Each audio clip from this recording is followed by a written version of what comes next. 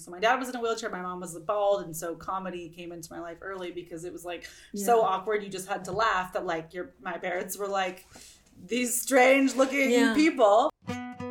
Welcome to Crying Behind Sunglasses, a mental health podcast for cool people. Join me, your fearless host, Kayla Dahl, as I interview comedians, entertainers, experts, and people from all walks of life about their issues and find a way to laugh about them. Because if you can laugh about your problems, then they no longer have power over you. I'm here to share more about my own self-help journey too, so that you can feel less alone. Disclaimer, this podcast is not meant to be a substitute for medical advice or therapy. Shocking, I know, but I'm not a doctor. This show is more like the hot cup of tea after therapy. Let's do this. Hey there. I'm so happy to welcome you to my cozy corner of the internet. If you are a new listener, thank you so much for tuning in. Don't forget to follow and subscribe or whatever it is that you do on wherever it is that you're listening to this on. We also have video available on YouTube if you check the description below, so be sure to do that. And if you're coming back, then thank you. I love you. And I am so excited to present today's interview. So Chelsea London Lloyd is a comedian, and she also hosts a podcast called Dying of Laughter. And her podcast is all about grief. She grew up with a dad who had ALS, who passed away when she was really young, and is currently dealing with her mom who has stage 4 breast cancer. Now, I know that all sounds very heavy because it is, but I think that Chelsea is the perfect example of someone figuring out how to find light within that darkness, because we can't let these things rob us of our joy.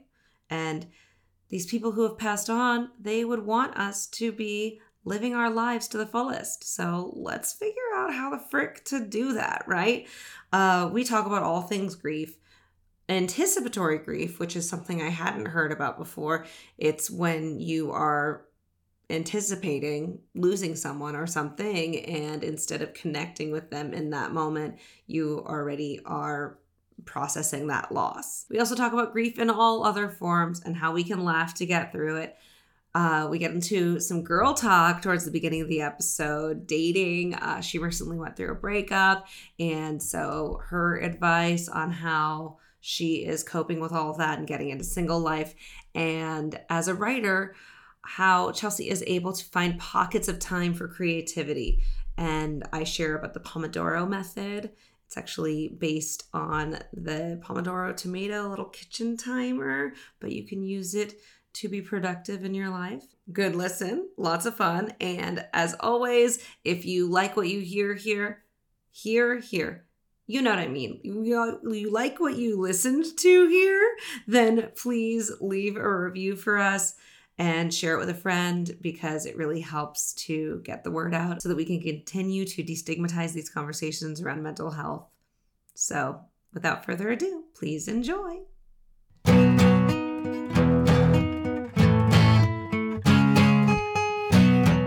She's an actress. She's a comedian. She is the host of an awesome podcast that actually I think a lot of you should check out, because it really has a lot of overlap with what we're doing here with mental health. It's called Dying of Laughter. Please welcome Chelsea London Lloyd. Hello. What's up? We're in person. I haven't done an in-person interview in a second. It's still so Zoomy for me, even years later with the podcast. So this is fun. How are you feeling?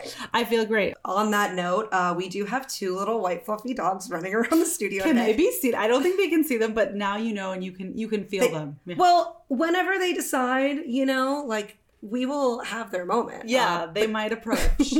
Because, listeners of the show, they know Coconut, but we've got a guest star, Penny. So, she's chewing on a bully stick right now, so I feel like I'm going to let her live her life. I know. I mean, it might be distracting, but it's also the thing that's going to keep her occupied. So I don't think they'll hear it. But if you do, it's just a stick. It's ASMR. And as I recently found out, the bully sticks are made. Do you know what they're made from? Yeah, it's a bull penis. It's stretched and it's dried out. Disgusting. I am so upset. My dog lives for this peen like it's her last day on earth, like every single day. And she's like, today cannot be the last day, and then has another. Like, dogs eat so much dick. But like, they love as it. you were saying that, I was thinking like, are you also talking about yourself?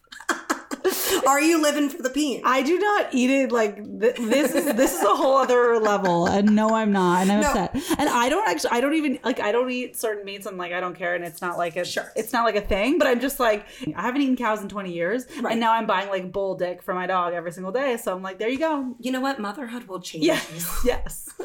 I'm like, I swear. But imagine if you were like a crazy dog mom was like, I don't eat meat, so my dog won't eat meat. Like they're animals, they're definitely gonna need to eat that stuff. Oh no, I have seen friends who will go unnamed who are feeding their dogs vegan dog food. No, that's a no. And this is now a dog podcast. So sorry. Yeah. But you know what? The plight of a single dog mom, it is something that should be discussed. Is there a podcast just for single dog moms? Because I should be on it. I should actually host it. You and I. Yeah, together. you and I. Okay, great. Is that okay? Yeah, that's fine. Because there's a lot you get into. Yeah. So to bring it back to you, I mean, you are in commercials with Kelly Clarkson for Wayfair, like all over BuzzFeed, doing all these indie films. I'm so excited for you. It's been very cool to see everything just climbing. Tell me, where did this spark come from where you wanted to perform? Was this something you discovered when you were a kid? Yeah, def a kid. What about you? Were you a kid? I was 9. Yeah. You were 9. Yeah, cute. I think I was just always doing it. I was always in like 3 musicals a year from when I was 5. So by the time I was like 18, I had done like 5 billion musicals. I mean, I could not sing in any of these musicals. And I didn't know. And that's like the beautiful thing about being a kid is like you just don't know. So I have so much footage of me like belting horribly. But yeah, I had done like 10 billion plays by the time I was like, I don't know, 10.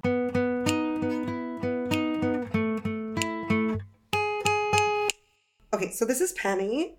Can you tell us just a little bit about Penny because she's here? Because she's here, yes. Okay. I got my dog like, I don't know, 6 to 9 months ago. I'm going to just round to that.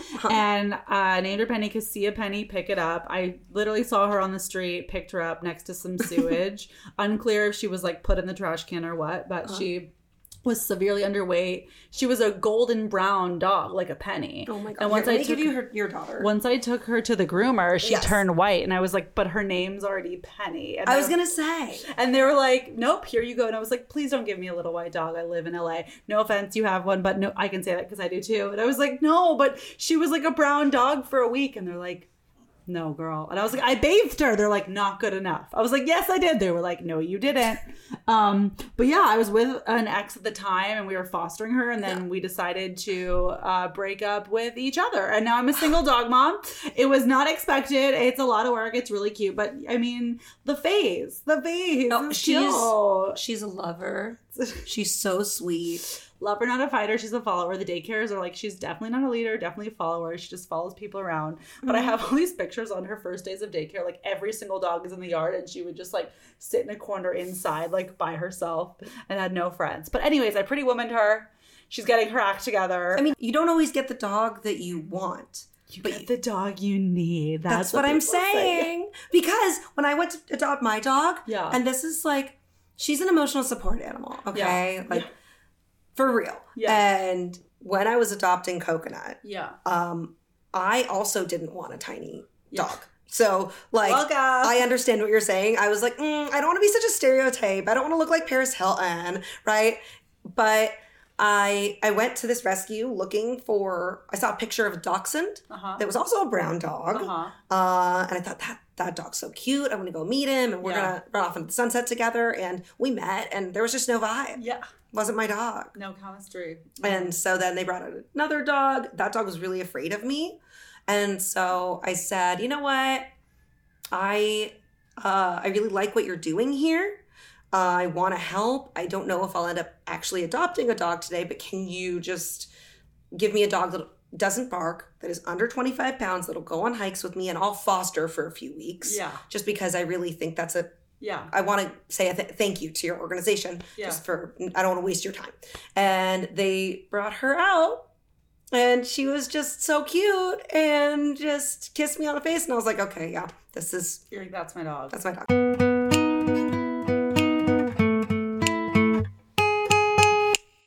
I know you mentioned a little bit about your breakup. Would you be comfortable sharing a little bit more about that? Because in our support group, as well as like, I just hear from a lot of people that come in my DMs about relationship advice, and I guess my first question is, like, how long were you together? How was it when it was good? And then what would you be comfortable sharing about, like, how did it turn? Was it just subtle little changes over time, or was there something sudden? Yeah. We were together about 7 years, which is a long time. And yeah, getting the dog was the sudden. Yeah, it was pretty sudden when I got the dog. So don't get a dog. No, just kidding.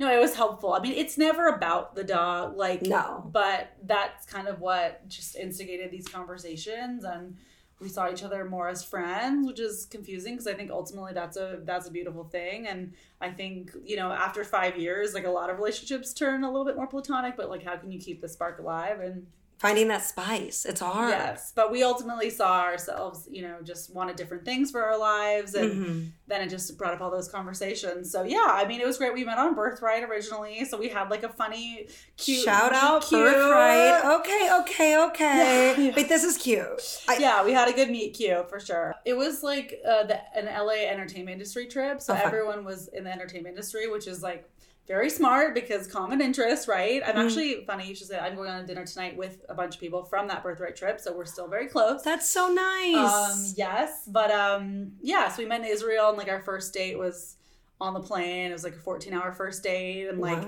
first kiss was on the plane, and like all these things. Yeah, it was cute. We dated for like all of my 20s, and now I'm single, and I feel like it's funny. A lot of my friends, like, you know, like went wild in 20s and then like settled down in 30s. And I was like very settled in my 20s, and now it's the reverse. So yeah, yes. But you get to have it. And I think that's important, is like you're acknowledging that and saying, okay, I didn't get that time, and now I'm going to have that time, instead of saying, well, I didn't get that time, and now because I'm in my 30s, that ship has sailed for me, and I'm just going to go directly into whatever society thinks a woman of this age should be doing. Like, you're taking ownership over that, and I think that's really beautiful. Yeah, thank you. I'm definitely owning it. Have sex, live your life, 30s squad. Let's go. Yeah, absolutely. It's so fun. Life is, like, people like to say, oh, life is short, but it's longer than you think it is, and you don't need to rush yourself into whatever the next phase of adulthood it is that you think you need to be in if you're not ready. And like, you deserve to have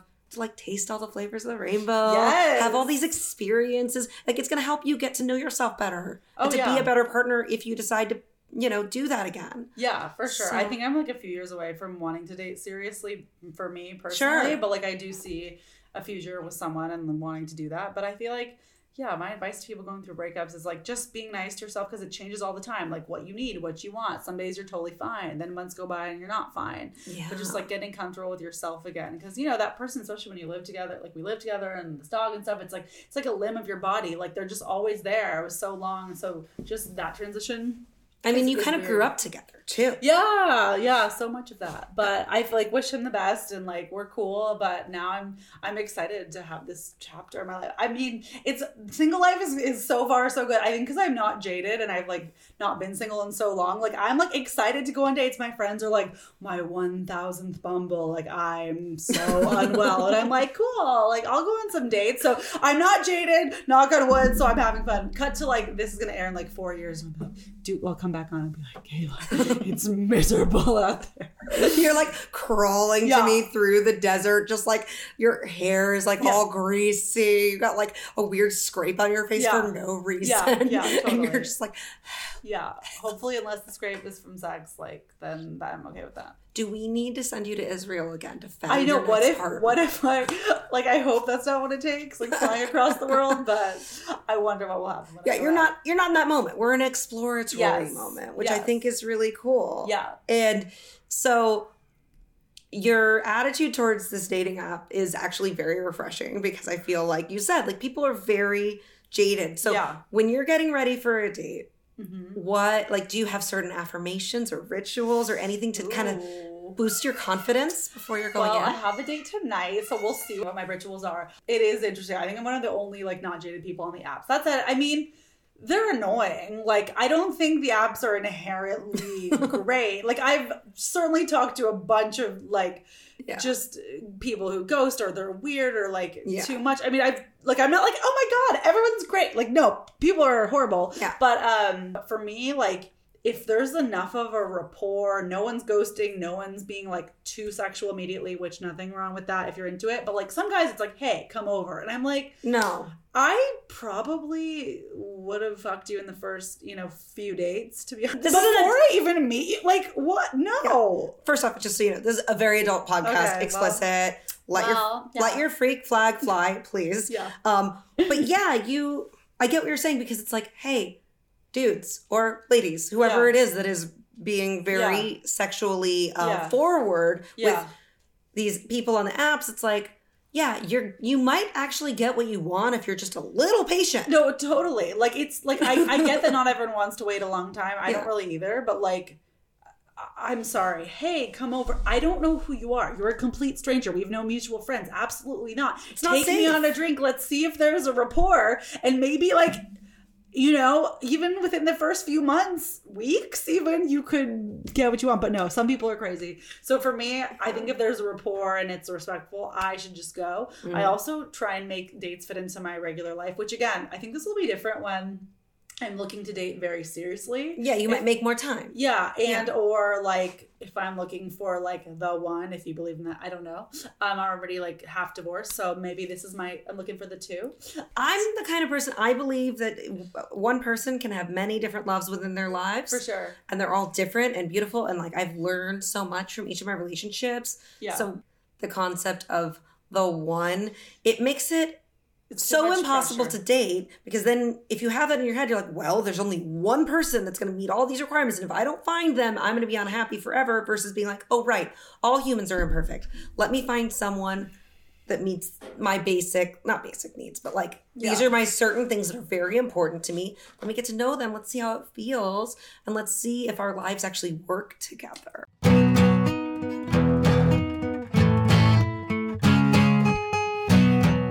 Today's episode of Crying Behind Sunglasses is brought to you, as always, by Papa and Barkley. If you're looking to relax, manage your stress, or also feel better in your body, I cannot recommend Papa and Barkley CBD products enough. They have a topical relief balm that I use all the time when I have achy joints after a workout. They also have CBD tinctures and gummies, all kinds of goodies. If you go to papaandbarkley.com and you use code CRYING, you will get 20% off of your CBD order, and you'll also be helping out the show. So check out the link in the description, and you're welcome.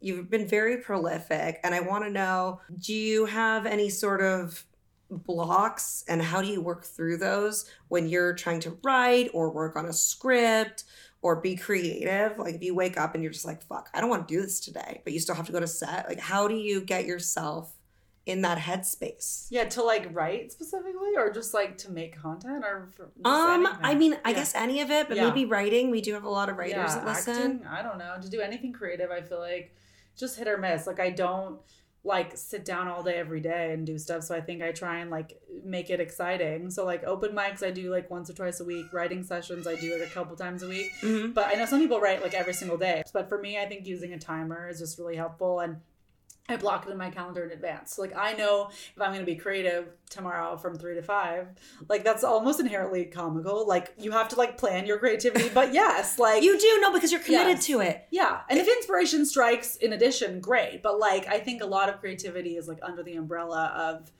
a timer and of life experience. And even if in the moment something's funny, I write everything down in a joke journal or like in a notes app on my phone. Sure. But I revisit that during structured time. Good. So I think a lot of things happen naturally and are funny, and life's funny, and then I think write it down, but it doesn't mean you're in the mood to like write a script about it. I'm so similar. That's so great. I have a little running document. I have probably too many documents. I'm a little disorganized on it. But I do the same thing where it's like, in the moment, there will be a thing that comes up where I'm like, oh, that's a really good idea for a character or a film or a joke or whatever. And I just put it in a little doc. And like you said, then later on, if I'm brainstorming or if I have the time to write, then that's when I revisit it. I think that's a really good tip, because sometimes you'll have these great ideas and you think, oh, I'll remember that later.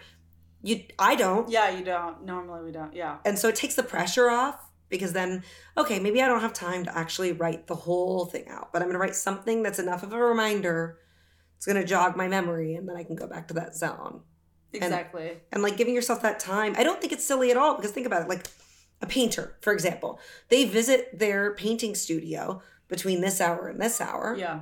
But no, I usually do 25 minutes of creativity, 5 minutes off, 25 minutes of writing, 5 minutes off. Like, there's so much you can get done in a 25-minute block. Yes. Even if you only did a 25-minute block once a day. Like, I feel like otherwise, if you feel like you need 4 hours, you never have 4 hours, and then it doesn't get done. So I'm a fan of like little pockets of creativity. I also do Zoom accountability with people where we set a timer and we're like, okay, what are you going to accomplish the next 25 hours? What are you going to accomplish the next 25 hours? We both go off, come back, 5 minutes, debrief, and then we go back off. Just like seeing each other on the Zoom screen as accountability, I think is helpful. Yes. I was doing that during the pandemic with a writers group, and it's like, it's so smart. I think, is that the Pomodoro method? Yeah. So it's like, they named it the Pomodoro method because there's a kitchen timer that looks like a Pomodoro tomato. I did not even know this. Okay, great. And I don't know who invented it, but that's where the name comes from. And then you can pick out, like, I don't think it really matters the length of time as long as you stick to it. 25 and 5 is great. I've done it like 15 and 5. Yeah. And what's cool, do you do it this way? So the way I do it is say hi, then you turn on the timer. I will mute myself but keep my camera on. Yeah. So that it's like I'm accountable to doing the stuff. And then it's, I guess, Scout's honor that I'm not opening other windows and doing other things. Mm-hmm. And then once that timer is up, we come back for 5 minutes and we're supposed to just like completely put the work down. Mm-hmm. Yes, exactly. And try to either go get a snack or talk about other things. Is that kind of what you're doing? Yeah, definitely. Okay. Everyone do it. Do what we're doing. Yeah, but I have all different accountability partners. I have some for stand-up. I have some for acting business. I have some for something in between, some for creating content. Like I have different groups that I use for different things. So I'm a fan of stagger. And then for accountability partners, I have a daily, weekly, and monthly. So like different groups. Like one group we've met every month for like 10 years, and one we meet once a week, and once we check in once a day. So I'm a big fan of accountability and check-ins. I love it. If you ever feel like you can't do it without someone, you're not insane. It's really helpful to have someone checking in with you. Well, because it takes a village. Yes. It literally does. And especially when you're living alone, it's very easy to lose track of time. Mm-hmm. So that's awesome. I'm jealous because I feel like I'm just starting to get back into trying to form some sort of accountability for myself because peer pressure, that's the only thing that's going to make me get shit done. If I'm left to my own devices, like, absolutely not. Like, I would love to think, like you said, oh, I'm going to block out 4 hours and I'm going to finish everything. That is not how life works. Yeah. And let's stop pretending that's how it works. Yeah, like, it's not how it works. And I've also noticed, I don't know if you've noticed this, sometimes you get like a day off or you have like a full, that big chunk of time with nothing going on. And you think, oh, I'm going to get so much done. And then you sit there and because there's so much unstructured time, it's like sometimes you get overwhelmed and you just don't do anything. Yeah, well, they say if you want to get something done, ask a busy person. Because, you have certain windows that you can get something as opposed to the whole day. So, yeah, I agree with that. Yeah. But sometimes it's nice if you have a day, you just need a day to yourself. That's okay, too. Yeah. Live your life. Take your day. I love how much advice you're giving. This is so great. Is that so weird? I always am like thinking, like, who am I talking to? What do they want to hear? It's not weird at all. Okay, I think it's awesome.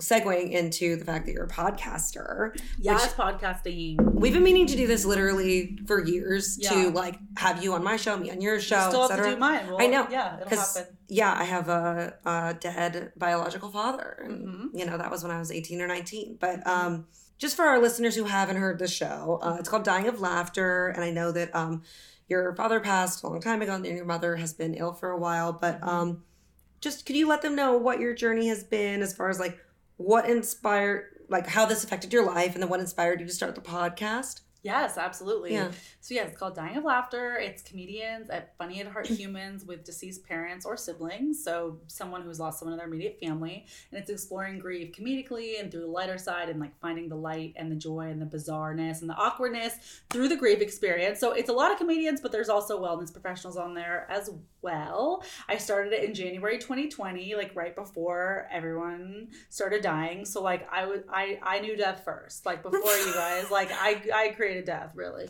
No, but it was just like a little bit interesting timing. But I love it. I love what you're doing. Thank you. Thank you. It makes me so excited because it's also a similar thing that we're trying to do here, which is just like, if you can laugh about it, it doesn't have power over you. Yes, normalizing the experience. I feel like you're doing that through finding comedy, through mental health experiences, and normalizing, how would you say it? Normalizing mental health and just making it part of the conversation. Well, just not like that. It's not taboo. Yes, we can talk about it. Yeah, and especially like you're saying with all the with COVID. Mental health has always been an issue for many people in the world, but they just weren't talking about it. And then all of a sudden, once everyone was locked in their homes and everyone's dying and all this stuff is happening, now everyone's in a mental health crisis. Yeah. And now, because of the amount of people that are struggling, all of a sudden now the conversations are coming to the surface and people are going to therapy, and it's not just for crazy people anymore and that kind of thing. So therapy is for everyone. I'm a huge proponent. Whether it's traditional talk therapy or some other form of therapy, I think it's so important because if you don't address things now, they will, come back later. Yes. And they'll be addressed at some point, whether you wanted to address them or not. So you had your father who passed, and I'm so sorry about that. And thank you. Your mother who when she was diagnosed a while ago with breast cancer. So when I was in third grade, both my parents were diagnosed. My dad had ALS, which stands for amyotrophic lateral sclerosis, also referred to as Lou Gehrig's disease, which is made known by the Ice Bucket Challenge. If you ever did that was to raise awareness for ALS. Before that, no one knew what ALS was. It's still a very rare disease, but your muscles... Hi, Angel. Penny's back. Your dog has been sitting quietly the whole time. My dog, she's not obtrusive or barking, but she's just pacing, then coming. It's what? Well, she's doing her own thing, It's the Penny show. We're just living the Penny show. We're living it. So your father... Back to my dead dad. Yes. It's just NBD. NBD, the dead dad. But yes, your muscles stop working and deteriorate. So he was paralyzed and in a wheelchair for a very long time. I don't have any memories of my dad as a traditionally or just a classically healthy person. So from your earliest memories, he was not fully able-bodied. Correct. I remember him walking a bit, but his arms were always not working. And then his first symptoms happened when I was 4. He was diagnosed when I was 8. So he thinks they misdiagnosed him for a few years, but whether I was 4 or 8, I don't know. Very little. It was young. And then, he was fully paralyzed and bedridden from when I was 12 to when he died, the week I turned 19. And so, most of my memories, he just was completely immobile, and ALS does not affect your brain at all. So you're completely present. You just are paralyzed. So I think it's one of the most difficult, challenging experiences that a person can go through. I am biased because I have firsthand experience witnessing that, but it's just really... It sounds awful. Tragic, and it's fatal, and you can't get your mobility back. I mean, certainly there's physical therapy and things you can do, but if you're paralyzed, you're paralyzed. Yeah, it's a progressive disease. Correct. So once you've gotten to that certain level, you can't, at this point, there's no medicine that's going to take you back to regain use of those parts. And it's incredible. They've made so many new developments since his diagnosis, that he's died over 10 years ago now. Mm-hmm. But there's still no way to reverse it or cure you. But sometimes I see things, I'm oh, this is going to slow this down. This is going to stop this for this amount of time. I'm oh, that's cool. That's good. For someone, but it's not fun. And then my mom had breast cancer when I was in third grade as well, which of course is very common. 1 in 8 women will get breast cancer in their lifetime. So I have a lot of empathy and experience with very rare disease and also common disease. Not that anyone's cancer experience is the same. But then... she, had her mastectomy and chemo and radiation, everything. So my dad was in a wheelchair. My mom was bald. And so comedy came into my life early because it was so awkward. You just had to laugh that my parents were these strange looking people.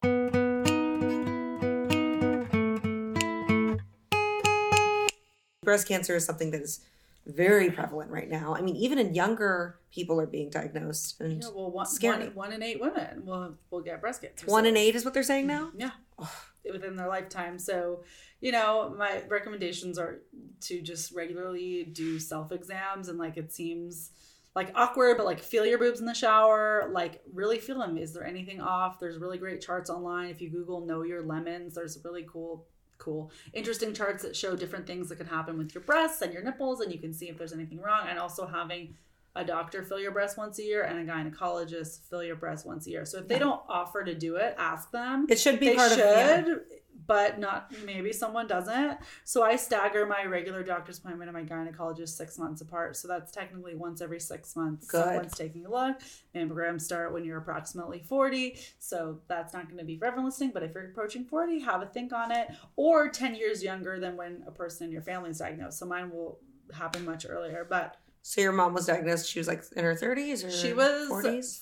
44 when she was first diagnosed. Okay. So anything considered under 50 is like more of a red flag to get cancer. Sure. After 50, still horrible. We never want to get cancer, but there's more other factors that could contribute to, at that point. Right. So under 50 is more the like red flag. But yeah, I mean, she was 44. It's like no one wants cancer when they're 44, but she wasn't like 20, but no one like, wants it ever. Not great. Yeah. Yeah. No one wants it ever. But then she was fine. And then it returned 17 years later. So she has stage 4 metastatic breast cancer to this day. So now she has tumors throughout her body. Metastases means her tumors have spread, but she's been living with that, I think almost like 6 years now. So when she was first re-diagnosed, that was really, really, really traumatizing and scary because stage 4. Because you thought she had gone into remission, or she was in remission for 17 years. Oh, so she okay. Sorry, I didn't understand no, it's okay. that. There's a lot of numbers and stats floating around, but I'm trying my best to follow. But yes, so okay, so there were 17 years of your life where you thought, whew, yes, we're done with that. Yes, and now all of a sudden you get this phone call, from your mother. Yes, and do you remember that moment? Yes, I pulled over. I was sobbing. It was just horrible because, they told her right away it spread, and that's what's really scary. And there's a lot of people who've been on my podcast, people I'm friends with in real life. A stage 4 diagnosis could mean you die that year. Pretty quick, yeah. Or it could mean you live a long time. So there's hope, and that's great. Yeah. But part of the impetus for getting so involved in grief communities and starting my grief-related podcast was I didn't know what community to go to, so I wanted to create one. Because I was 25 at the time, and I thought, okay, well, I'm not going to have parents, before I'm 30, and like I just don't. You have to find people. And I was like so upset by that, understandably. And my dad had died like just 6 years before, and I would say like the first 3 years after he died I was just like so depressed, and then the second chunk of 3 years you're like, oh, it's gonna be sad forever, but you're like, okay, I have my footing here, but it wasn't long enough that I had felt like really strong in my foundation and understanding, and I had never gone to therapy to address his loss because I was young and I just I didn't know to do that. Okay, yeah. So then I was like, okay, now you have to I have to go. Okay.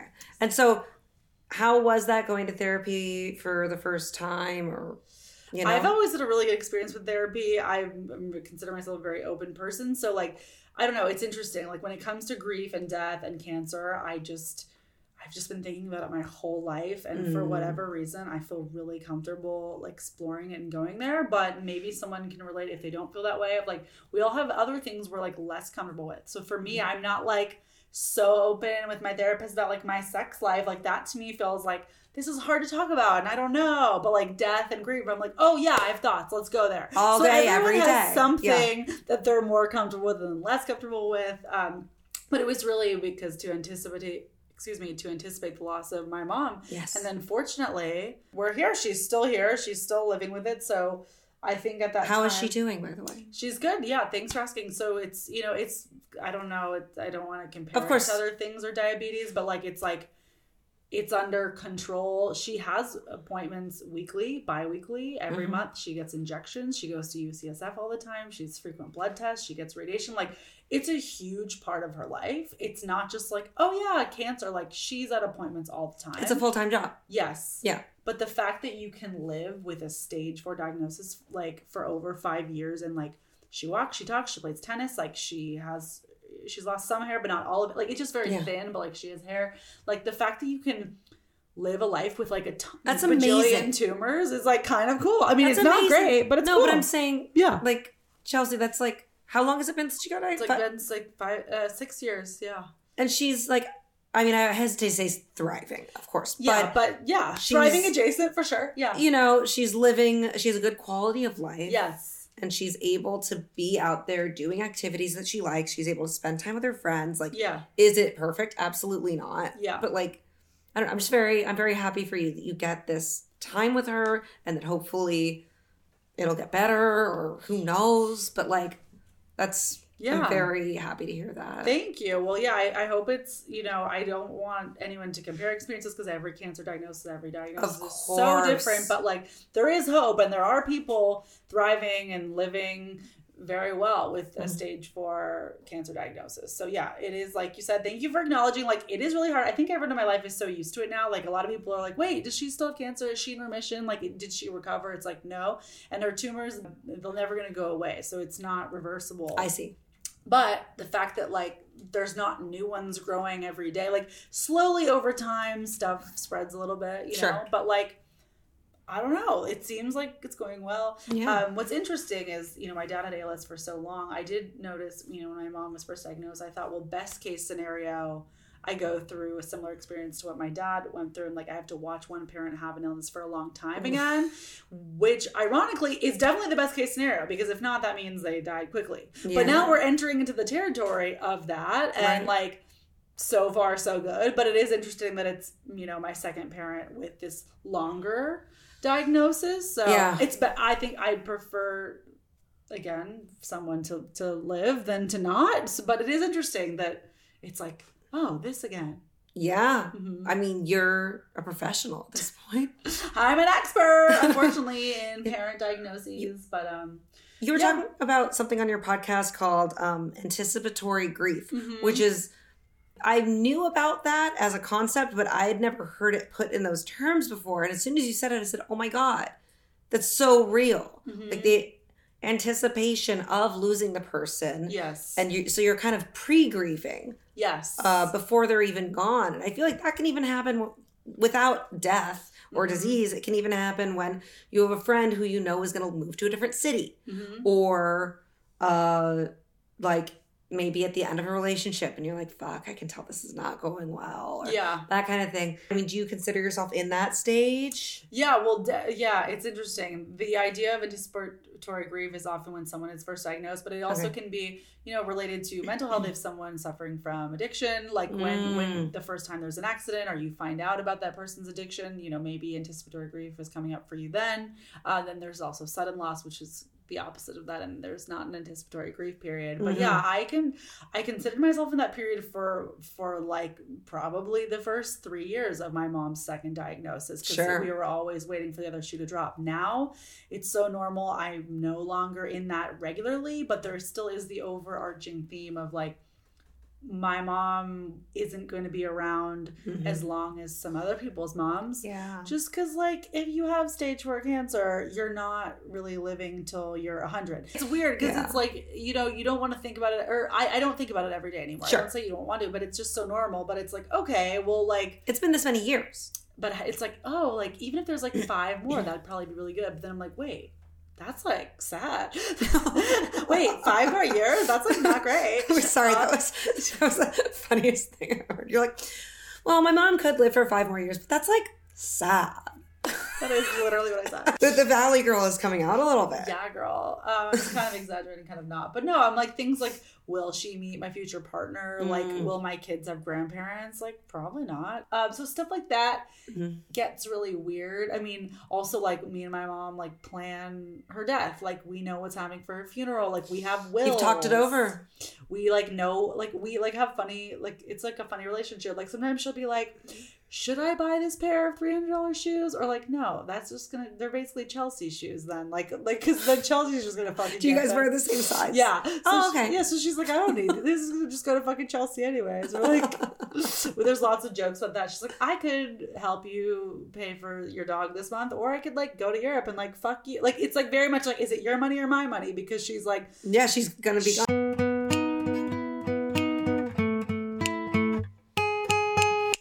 I really love how open-minded you are. And like, it's so easy for people to become closed off, especially when they go through traumatic experiences, like losing a parent or, I know for me, if I've had times where my family members are in and out of the hospital, it's very hard to focus on other things. And it's very easy to become stressed out and irritable and everything. So I I don't know. I think you're doing great. Thanks, you're doing great. You're We're doing doing great. great. We're being open about our dads. I know. Well, I'm looking forward to hearing more of your story when you come on my podcast. Yes. You can share everything about you. I'm an open book. Cliff's Notes version is mostly that, so I haven't seen him in person since I was 3 years old, but they separated when I was a baby. And then he died from alcoholism when I was my first year of NYU.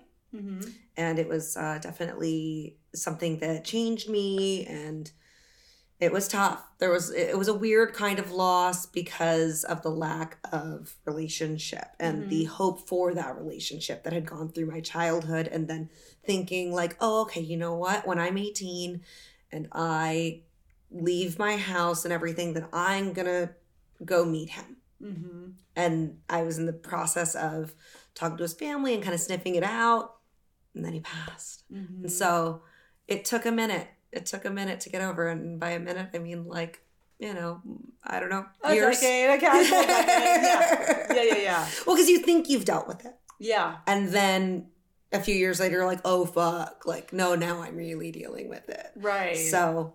Well, thank you for sharing that. Yeah. I know it's important to normalize all kinds of losses, like people, like you said, that didn't know their person, that has its own unique set of experiences that and it's totally okay to like mourn that loss and be like, I wish I knew them, or I wish I didn't, or I wish I had a chance to form my own opinion about this person. Oh, that's interesting. And that's something, well, yes, whenever I get to your pod, I want to like talk more about, because, yeah, like you said, every single person's experience with these things, whether it's grief or cancer or whatever, like it's completely different. It's personal, but then it's also universal, because when you open up about these things on your podcast, other people feel less alone. Yes. I mean, especially, I remember we talked about, I think that we were about the same age. I was 19, you were like 18, 19, like you said. So both of us was the first year of college when we lost our dad. Although completely different. Wait, I didn't realize that was the timing. Yeah. Okay. Yeah. So that age is just interesting, of like, much less open than say now. Like if someone died now, I'd be like, okay, I'm going to get into therapy like within the first few months. Like not just like, I don't know. Yeah. And so it's hard to not know. And then like you said, you have to deal with it later. Like I never went to therapy about my dad until my mom was diagnosed, right? I was like, oh, I should deal with this. Yeah. But so there's always going to be something else that could remind you of that time. But I'll do a quick plug for the dinner party, which is free virtual grief group. So it's like 20s to 40s. It's all free. It's online, and it's all based on kind of loss or not. So there's general loss, dad loss, sibling loss, like special kinds of loss. Like there could be losses for someone who didn't know their parent, so that you could be in that community, or like alcoholism, or different things. Interesting. So I really recommend that resource. All right. Well, hey, thank you. That's really, I love all this stuff. And that actually, I mean, you just gave me a hot tip, so I feel crazy that I'm about to introduce this segment, but do it. Introduce it. Chelsea London Lloyd, I need to know, if you have like a shitty day, like you go to set and you just feel like, oh, I didn't really do what I wanted to do, or you bomb. I know this never happens. I know that all your shows. A shitty day would be when I'm not going to set, which is like most of the time. So, okay, shitty day, not on set. I don't know. Something goes wrong. Yeah. The dog shits on the floor, right? You're having a bad day. What are you going to do to turn your mood around? What is your hot tip? Oh, it's so hard. But when your brain is firing off neural pathways in the same way that they did yesterday, the day before, you're going to feel the same thing. So like, I don't know. I've been told you to shake up those neural pathways, and that's by doing things in a different way than you normally do them. So like if you normally even drive home this way, take a different route, walk a different path, eat a different kind of food, read a different kind of book. So the quickest, easiest thing that I can recommend is just doing something totally different than what you normally do. Change it up. Even if it's minimal. Like I haven't eaten pears in a while. I always have an apple for breakfast. It's like just change your freaking day. And then also just like getting outside and walking, I think is so underrated. Like I don't think now your life is so much better, but I think it can get a tiny bit better by just getting out of your environment, whether you put on your AirPods and like grab a podcast or music or go silent. Yeah, and also like get off the phone. Like once you've hit play on that podcast, let's like put the phone in the pocket and look and take a breath, look out at the city or nature or whatever it is that you're looking at. Yeah. So just, I think getting outside immediately and doing something different. I'm a big fan of I have a Kindle now. If you're a hard book person, I got that too. But I love Kindle. Kindle's so helpful. So Libby is the public library's free app, so you can download books for free onto your Libby. Like all the bestsellers, every book you want is on there. If it's like popular, you have to wait a few weeks or months, but it's through the public library. And they also have audiobooks for free on there, which audiobooks are like $30 to buy. I love audiobooks. I totally recommend the Libby app just if you want something new in your ear that can inspire you. Yeah. For a long time, it was like if I was really depressed, I would put on Oprah. Yeah, what do you do? Yeah. What do you do? Oprah Super Soul Sundays. Okay.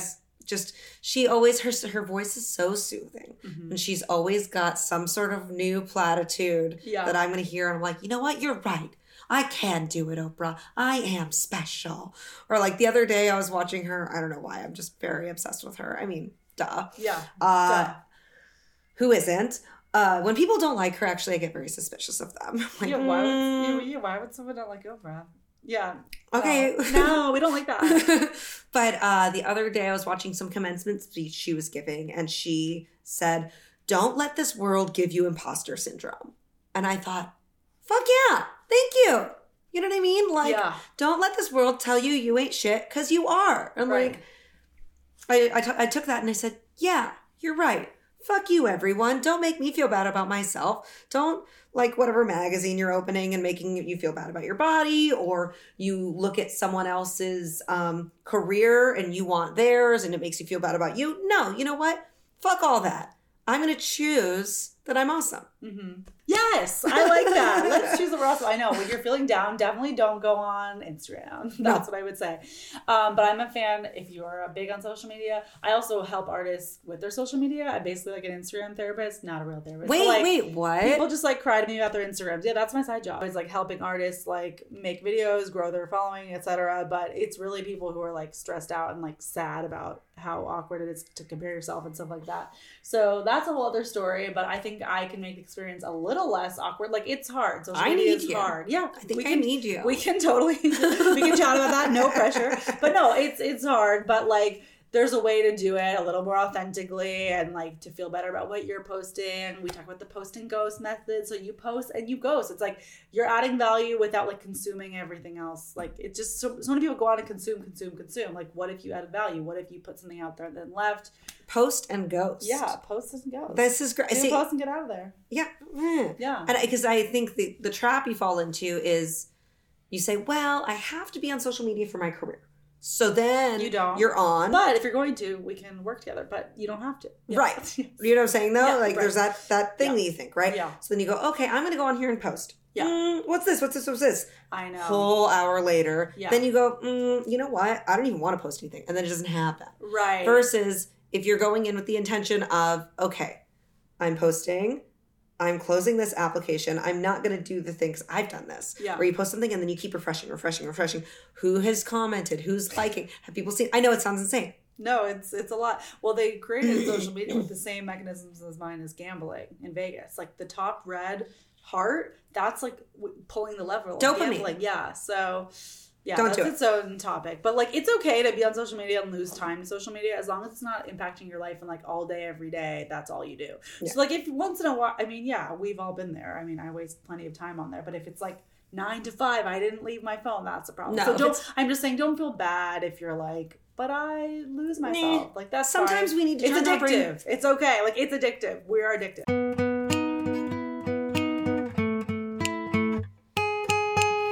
As we're closing up, do you have any other like words of wisdom for someone who might be going through something similar with a parent or a sibling or a loved one that is having a longer illness, and how they might be able to get through their day and still find joy?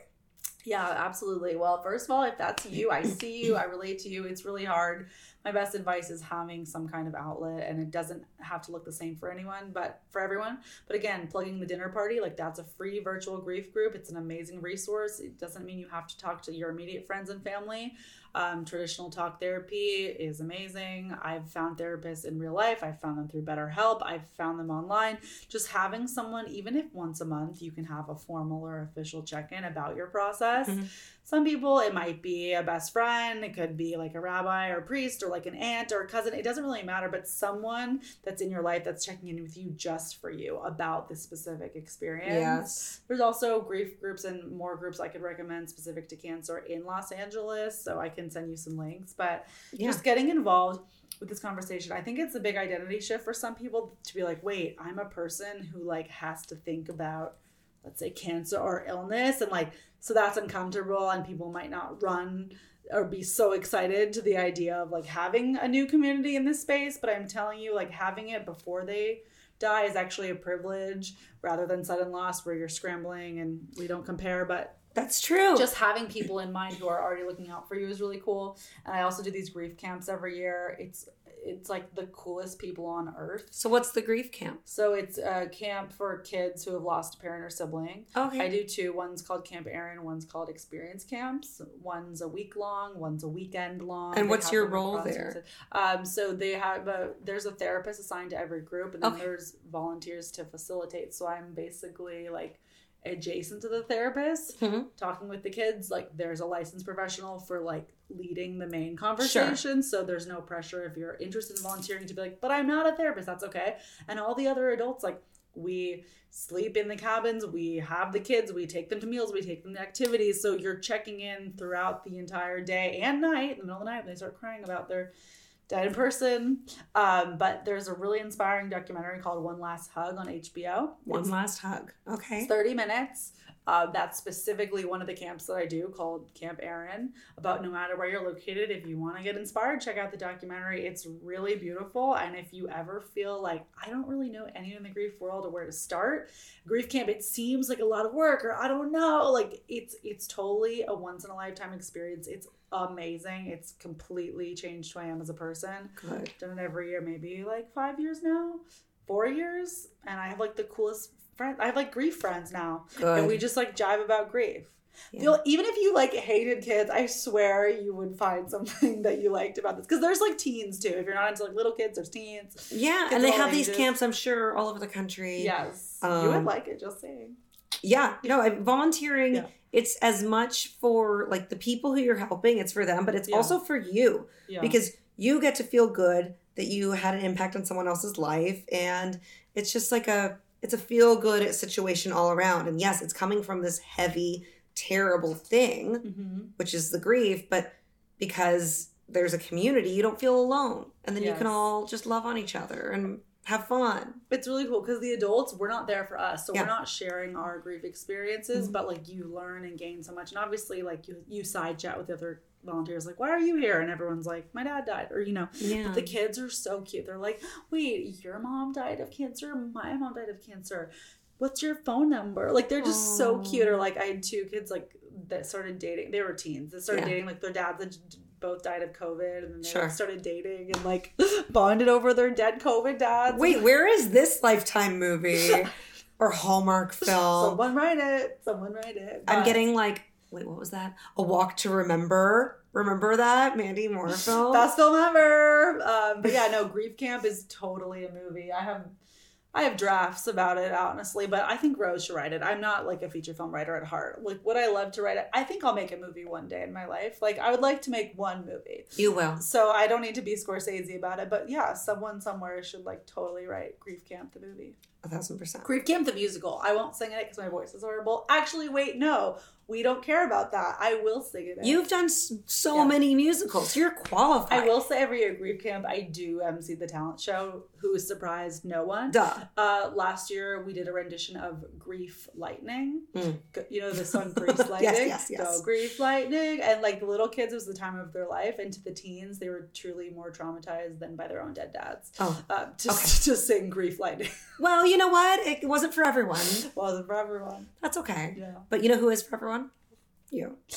I'm for everyone. That's correct. Absolutely. Sorry, I had to. No, it's been so lovely to have you here. And like, we've covered so many topics that are so helpful. And you've given like all these different resources, which I will be sure to link in the description around grief and getting people together and everything. And I think for me, the moral of the story is like, reach out, find your people. Like, even if the thing that has happened to you is something that you don't like, or especially, that's the time to go find the stuff. Don't hide in your room. Don't isolate yourself, because whatever you're feeling, it's just going to get worse if you try to do all of it alone, right? So just thank you so much. And if people want to check you out, they should go to... You can follow me on Instagram at Chels Who Else, which is more comedic content, a peek behind the curtain of my life. And then the podcast is called Dying of Laughter. The Instagram is Dying of Laughter. So that'll be the grief comedy stuff there. Yes. And all of the interviews on there are so awesome. Every single guest that you have is a little bit different. They have different experiences, and you are not afraid to do the whole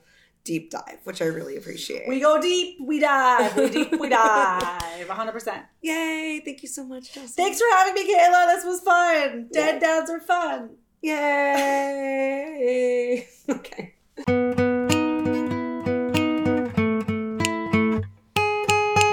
Thank you so much for listening to today's episode of Crying Behind Sunglasses. I've been your host, Kayla Dahl, and if you want to check out any more information about me or my guest, you can look at the description.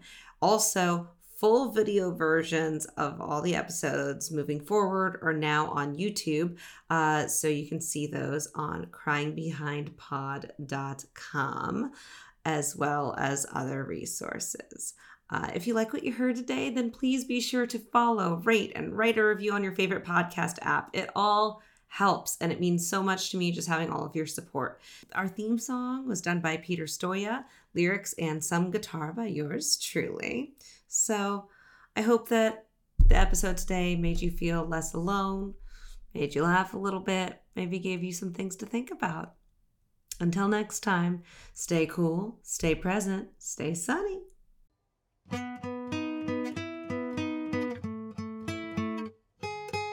Hey buddy, you doing okay? When therapy's not enough and life's making things tough, but you need to feel less alone, then this show could be your home. We got meditations, interviews, jokes, and weird stories too. Comedians, experts, and a host with all her own issues. Oops, that's me. Join me, 'cause we